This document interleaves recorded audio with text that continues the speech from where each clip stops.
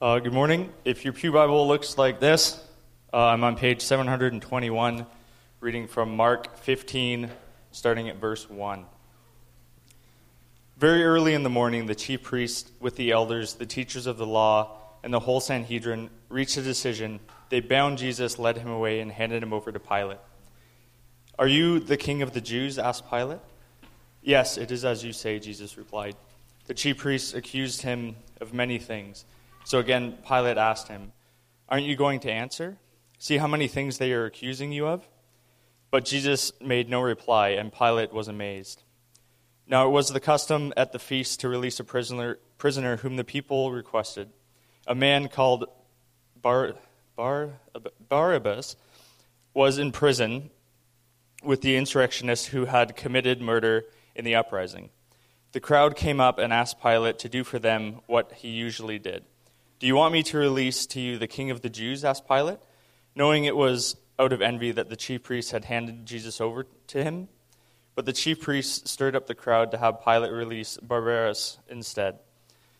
"What shall I do with the one you call the king of the Jews?" Pilate asked. "Crucify him," they shouted. "Why? What crime has he committed?" asked Pilate. But they shouted all the louder, "Crucify him." Wanting to satisfy the crowd, Pilate released Barabbas to them and had Jesus flogged and handed him over to be crucified. The soldiers led Jesus away into the palace, that is the praetorium, and called together the whole company of soldiers. They put a purple robe on him and then twisted together a crown of thorns and set it on him. And they began to call out to him, "Hail, King of the Jews."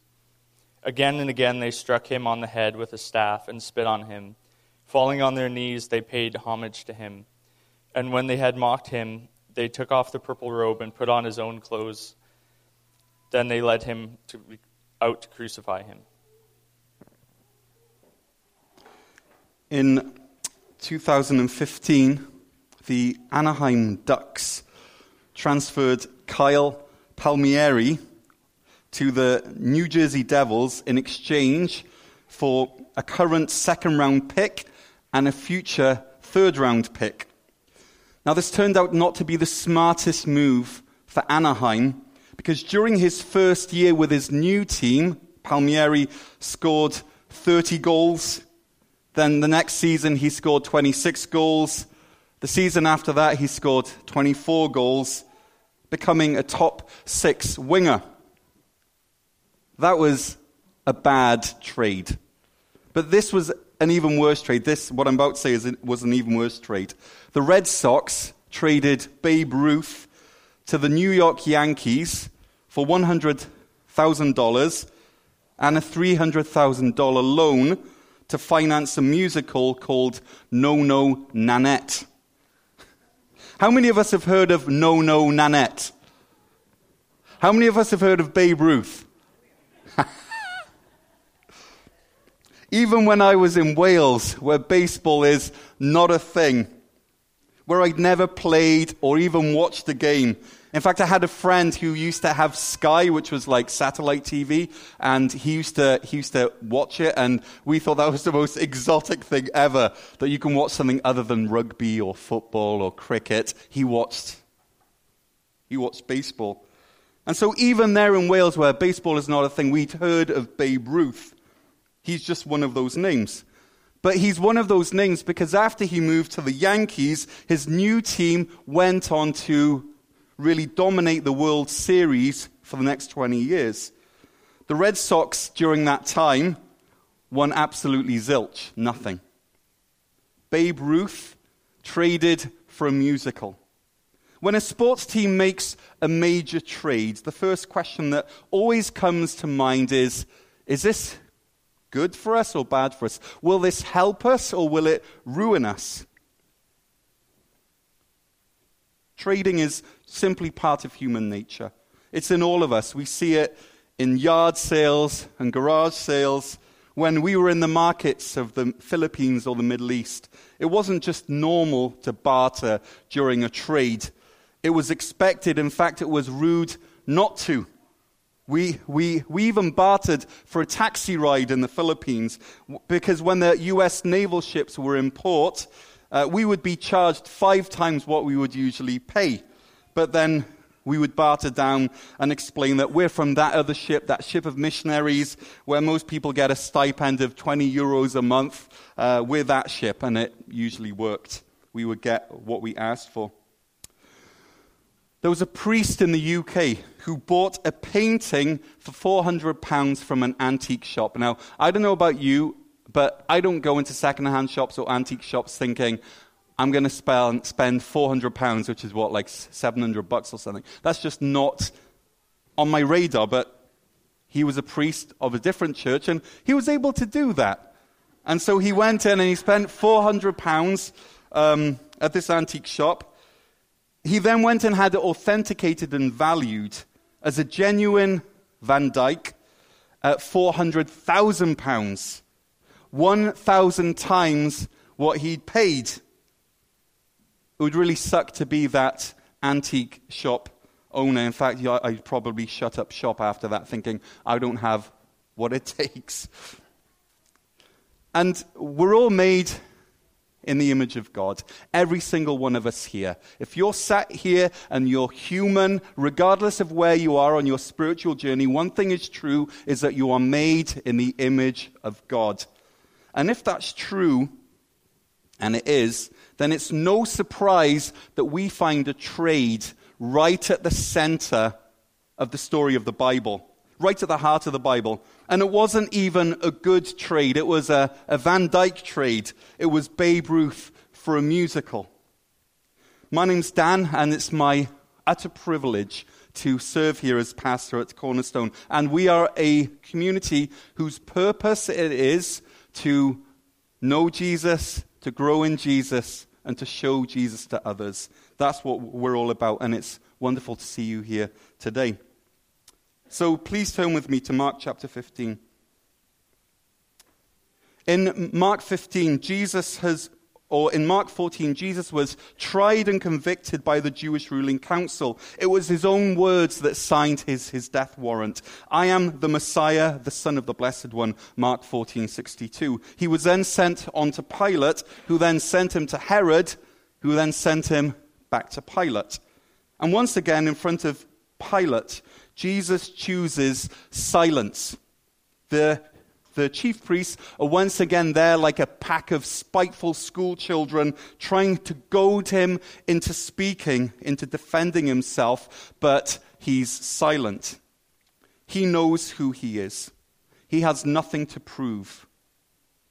And again, he waits for that moment where the lies subside and the truth is finally spoken, and then he chooses to speak. Are you the king of the Jews? Asked Pilate, Mark 15, verse 2. You have said so. It is as you say, if you say so.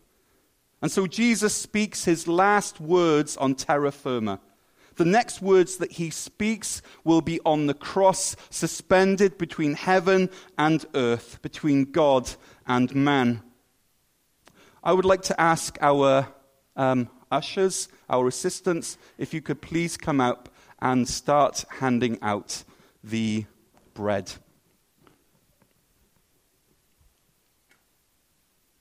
Okay, and as you do that, it's okay. We won't do it in the usual formal way. Just come up and grab them and start handing them out, and I'm going to keep preaching. Okay? And what I'd like you to do is that if you're in a relationship with the Lord, or you want to start a relationship with the Lord here this morning, please accept that bread. If you don't feel that you're ready, then please let it just pass on. So what I want today is to help us lean in and focus.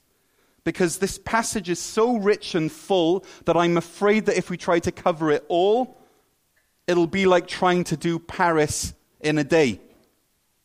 We would miss so much. And so instead, we're going to do one thing. We're going to do the Eiffel Tower, as it were. We're going to stare with intensity at what's going on with Barabbas and Jesus. It was just a few hours earlier that Jesus had prayed that I can prayer in the Garden of Gethsemane. This prayer of intimacy, of character, of authenticity, and of non-resistance. And it was this prayer that filled Jesus' heart with God's reassuring presence and his love and enabled him to shoulder this what was going to be coming with confidence. And this I can prayer started with this word, Abba. Jesus, the Son, was speaking to Dad. Jesus, the Son, was speaking to the Father. Jesus was the Son of the Father. But now we meet this guy whose name is Barabbas, whose name means a son of the Father. Bar means son of, and Abba means father. So you got Barabbas, a son of the Father.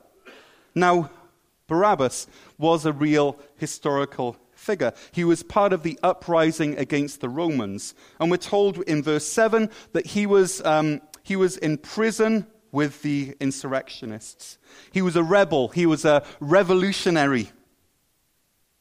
And I expect that some people were rather proud of him. They thought, here is someone who has the guts to do what many didn't.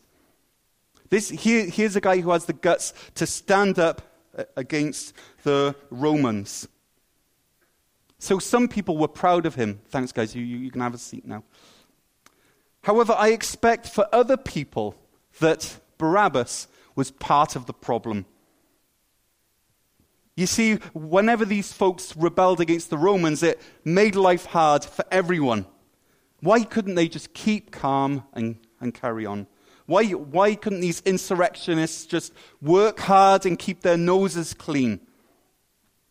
And so I would imagine that Barabbas and his type split public opinion. Were they freedom fighters? Were they terrorists? And so Pilate, who has nothing against Jesus, he hopes that the goodwill of the crowd is with Jesus, not Barabbas. And so he pits Jesus against Barabbas in this national lottery of freedom in verse 9. Do you want me to release to you the King of the Jews?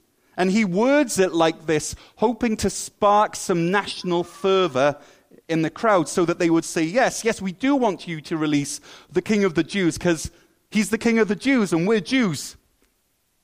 Pilate is hoping that this is like offering a kid the choice between a chocolate bar and a floret of broccoli. However, to Pilate's amazement, the crowd chooses the broccoli. Set Barabbas free, nail Jesus to a cross. But for what crime? Pilate asks. Well, they don't have an answer. Maybe they don't even know. All they know is that they're mad, real mad about something. They've been whipped into a frenzy by the Sanhedrin, and someone has to pay. And apparently that person is Jesus. And while this is going on, you have to understand that Barabbas is looking on. He's looking at the crowd. He's looking at Jesus with the blindfold still hanging around his neck, with his face still raw from the slapping that he received at the hands of the Sanhedrin's guards. And his face is still shiny from the phlegm that they spat all over his face. So Barabbas was a real person. He was there. His name meant a son with a small s of the Father. And to his surprise, he finds himself in a celebrity voting match. And his rival is Jesus, the one who was the Son with a capital S of the Father, the Son of the Blessed One, Mark 14:61, the one who the demons identified as the Son of God, Mark 3 verse 11, the one whom God himself named as my Son, whom I love. With you I am well pleased, Mark 1 verse 11. So we have Barabbas, a son of Abba, versus Jesus, Abba's son. And in Barabbas, yes, he was a real person, but in Barabbas, we see ourselves, sons and daughters of God. He's an everyman. And across from him, we see Jesus, the Father's Son. We go free. Jesus goes to the gallows, the guillotine, the electric chair, the gas chamber, the firing squad, the torture chamber, the cross. And we ask, what crime has Jesus, Abba's son, committed? And we don't have an answer because we cannot answer. But we do know what crimes we have done. We know what brokenness and willful sin exists in our lives. We are experts on the depth of evil that quietly thrives in our hearts like mushrooms in a dark closet. And so we keep quiet and hope that no one notices. And we hope that the crowd shouts loud enough to drown out our guilty conscience. Only nowadays it's not the sound of a frenzied mob that drowns out our inner voice, our conscience. Instead, it's the noise of hecticness, of technology, of to-do lists, of kids' activities, of social media alerts, of errands. These drown out this voice, and so we've learnt to silence our conscience. Let's pause for a moment. As we place ourselves in that scene with Jesus, if you want to close your eyes, feel free to close your eyes. His life for our life. And the noise of the crowd subsides as we realize that Jesus is looking at us. We assume that those eyes would be filled with resentment and with condemnation. We imagine him saying to us, well, what did I ever do to you? How could you do this to me? And yet, as we steal a glance at Jesus' eyes, we are taken aback to see eyes of furious love, more intense than the most passionate lover, eyes that flame with compassion and spark with mercy.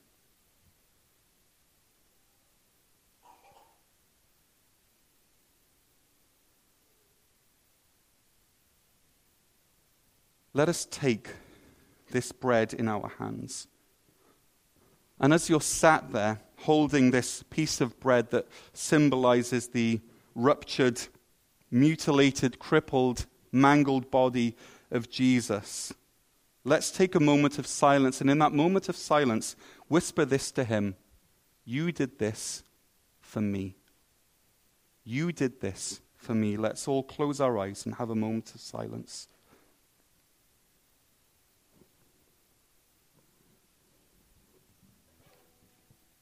You did this for me. You did this for me. I am Barabbas, a child of the Father because of what you did. I eat this remembering the furious love that you have for me. Thank you, Jesus. Amen. Let's eat.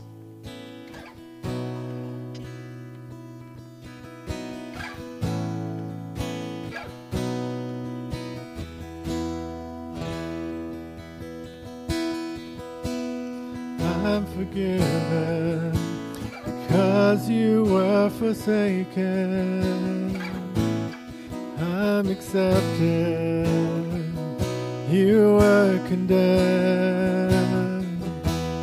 I'm alive and well. Your spirit is within me because you died and rose again. Let's sing Amazing Love together.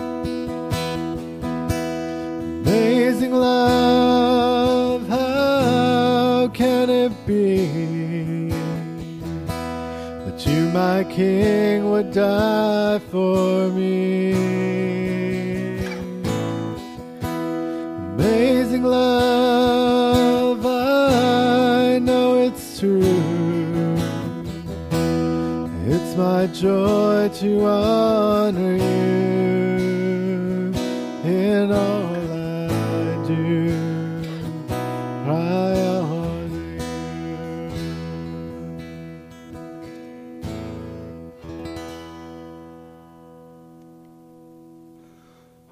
I'd now ask the ushers to come and pass around the cup, please. And once again, as it comes around, please hold on to it until I say it's time. Jesus died for Barabbas. You are Barabbas. I am Barabbas. Let me say it again. Jesus died for Barabbas. He took Barabbas's place. And not just figuratively, he literally took Barabbas's place. Let me explain. Verse 27 of chapter 15 So this is moving on a little bit from our passage today. But verse 27 of chapter 15 tells us this. They crucified 2 rebels with him, one on the right and one on the left. Now, we aren't exactly sure what crime it is that these men did. Was it robbery? Some translations say they were robbers. Other translations say they were rebels. So rebellion, was it murder? But they are identified in verse 27 as rebels. Now, consider this. This man Barabbas has just been released. There's a space left on the crucifixion schedule. There's a cross free. Jesus is condemned to execution last minute by Pilate. And he's crucified next to 2 rebels in that space that was just vacated. Some translations say robber, but that term was also a term used by Rome for rebels against Rome. So robber equals rebel. So what do we make of this? That Jesus was crucified between 2 rebels while a 3rd rebel was allowed to go free. Could it be that cross was meant for Barabbas? Could it be that the flogging whips that the Roman soldiers tortured Jesus with were actually checked out that morning from the armory because Barabbas was on the docket? Could it be that Barabbas was supposed to carry that cross from the city up to the hill? Could it be that those nails that were carefully stored at the top of the hill were actually meant for Barabbas? That mallet that one of the soldiers brought with him, no one imagined that it would be for anyone other than Barabbas, a son of the Father. Should it have been Barabbas who looked left and right and saw those fellow rebels? Would Barabbas have been defiant and rebellious to the end like the one, or would he have been repentant like the other? And yet, it was not Barabbas who hung there. It was Jesus with this hastily written sign, "This is the King of the Jews," over his head. No one imagined that we would get off scot-free. No one did, not in a million years. No one could have conceived such a twist of fate. The best crime writer or mystery writer couldn't have come up with a better twist, with a more surprising twist. That the condemned would be exchanged for the eternal Son of the eternal Father. And the fact that Jesus took our place on that cross that had been crafted with our name and our crime on it could not have been dreamt up by anyone. It was totally unprecedented. No legal authority, no national government, no satanic power, no human mind could even wrap their mind around this fact that the pure and unblemished Prince of the universe, Son of the Blessed One, would treat his own rights and privileges with such contempt and disdain. If a multi-billionaire heir gave up every cent of his fortune and started working in a third world factory making shoes, it would pale in comparison with the absurdity of what Jesus did. And yet, he did it. He poured himself out as an offering. He drank that cup of suffering that we deserve. He endured the hell of God's righteous anger that we rebels incurred. What other king leaves his glory so he can die? And he was the one who drank that cup of horrendous suffering, both physical and spiritual, to the very last drop. There was no glint of liquid left in the bottom of the glass for you or for me. And so if we are in Christ this morning, we can lift that cup of our sin and our eternal suffering to our own lips, and we're shocked to find that there's nothing left, nothing even to wet our lips. It's all gone. It's all been absorbed into the body of Jesus. He's dealt with it all. Let us prepare our glasses.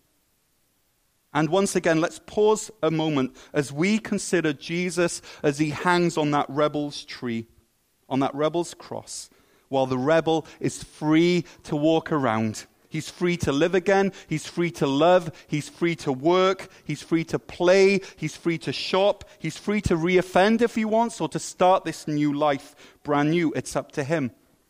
It's up to her. And that rebel is you. The eternal Son of the eternal Father is hanging on the cross in place of you, a child of the Father. Your adoption papers into God's family were signed in Jesus' blood. And as Jesus hangs on that cross, you would imagine that Jesus would be cursing your name. You would imagine that he would be consumed with piping hot, frustrated hatred. You would imagine that with every laboring gasp, that he would be praying for your downfall. You would imagine that the only comfort that he could draw from this moment, from this time of concentrated physical and spiritual anguish, would be to imagine that someday, please God, let that person suffer even worse. But what do we hear instead? We hear, forgive them, Father. Forgive her, Father. Forgive him, Father. During this time of silence, as we consider these truths, whisper to Jesus, you took my place. You took my place. Let's have a moment of silence.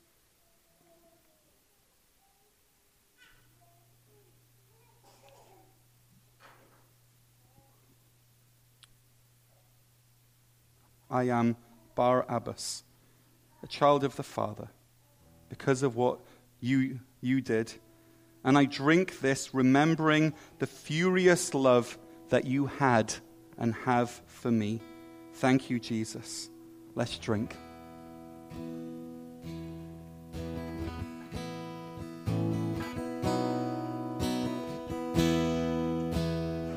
I'm forgiven.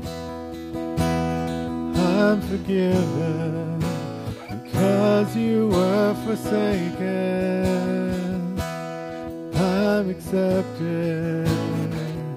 You were condemned. I'm alive and well. Your spirit is within me because you died and rose again. Amazing love, how can it be that you, my King, would die for me? Amazing love, I know it's true. It's my joy to honor you in all I do. I honor you. And you are my King. You are my King.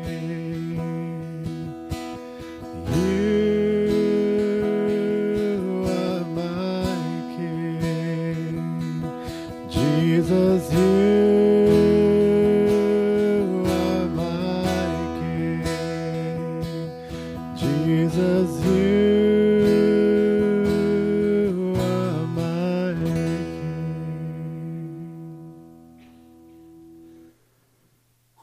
Now, we don't know what Barabbas did with the rest of his life. Maybe he told his grandkids of the tale of that day that he had a lucky escape. Maybe he went straight back to his old ways. Maybe he died the next week in a guerrilla attack on a Roman squadron. The Bible simply doesn't tell us. But perhaps he was changed forever.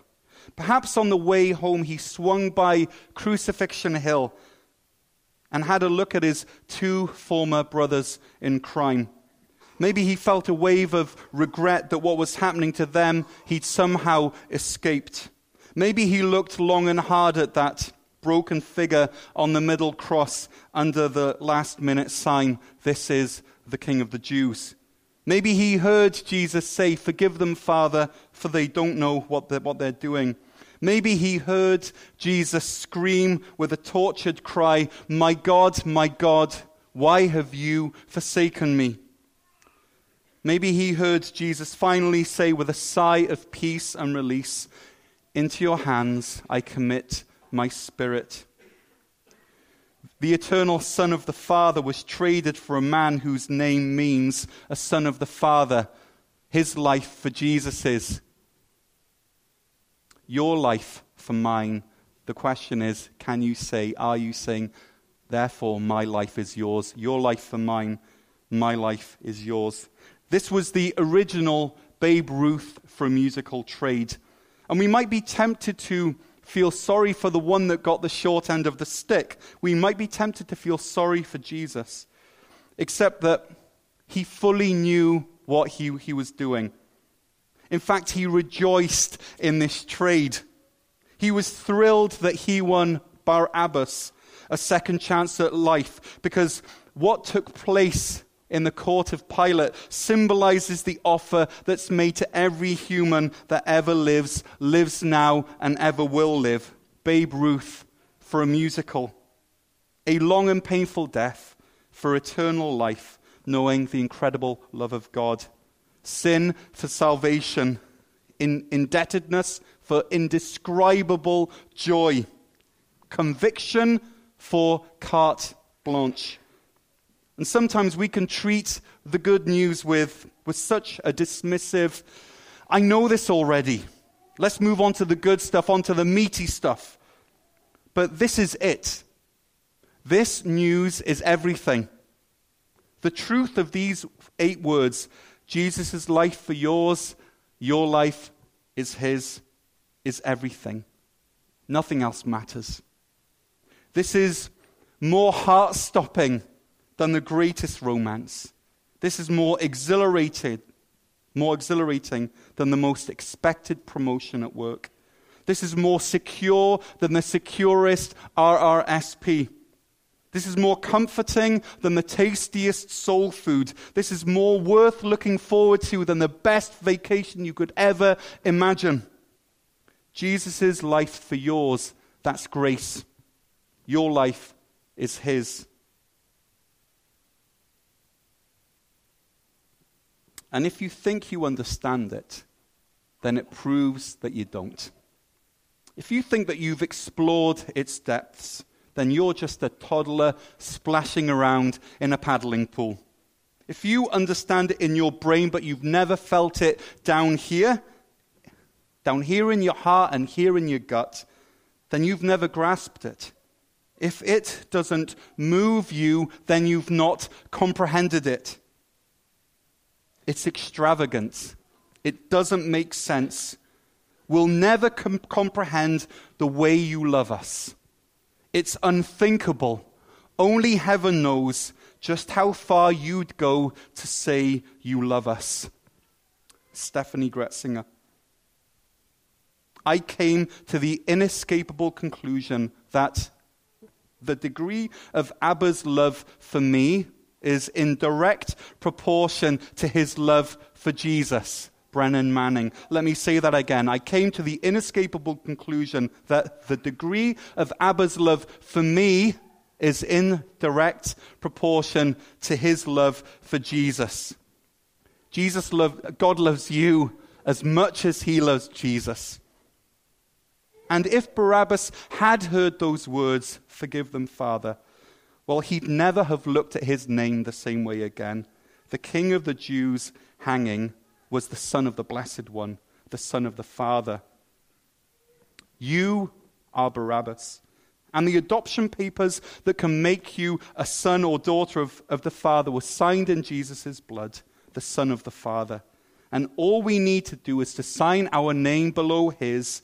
All we need to say is, your life for mine, my life is yours. And in that moment, all his rights, his privileges, his life, his righteousness, his inheritance, all that he won for us on the cross becomes ours in an instant, forever.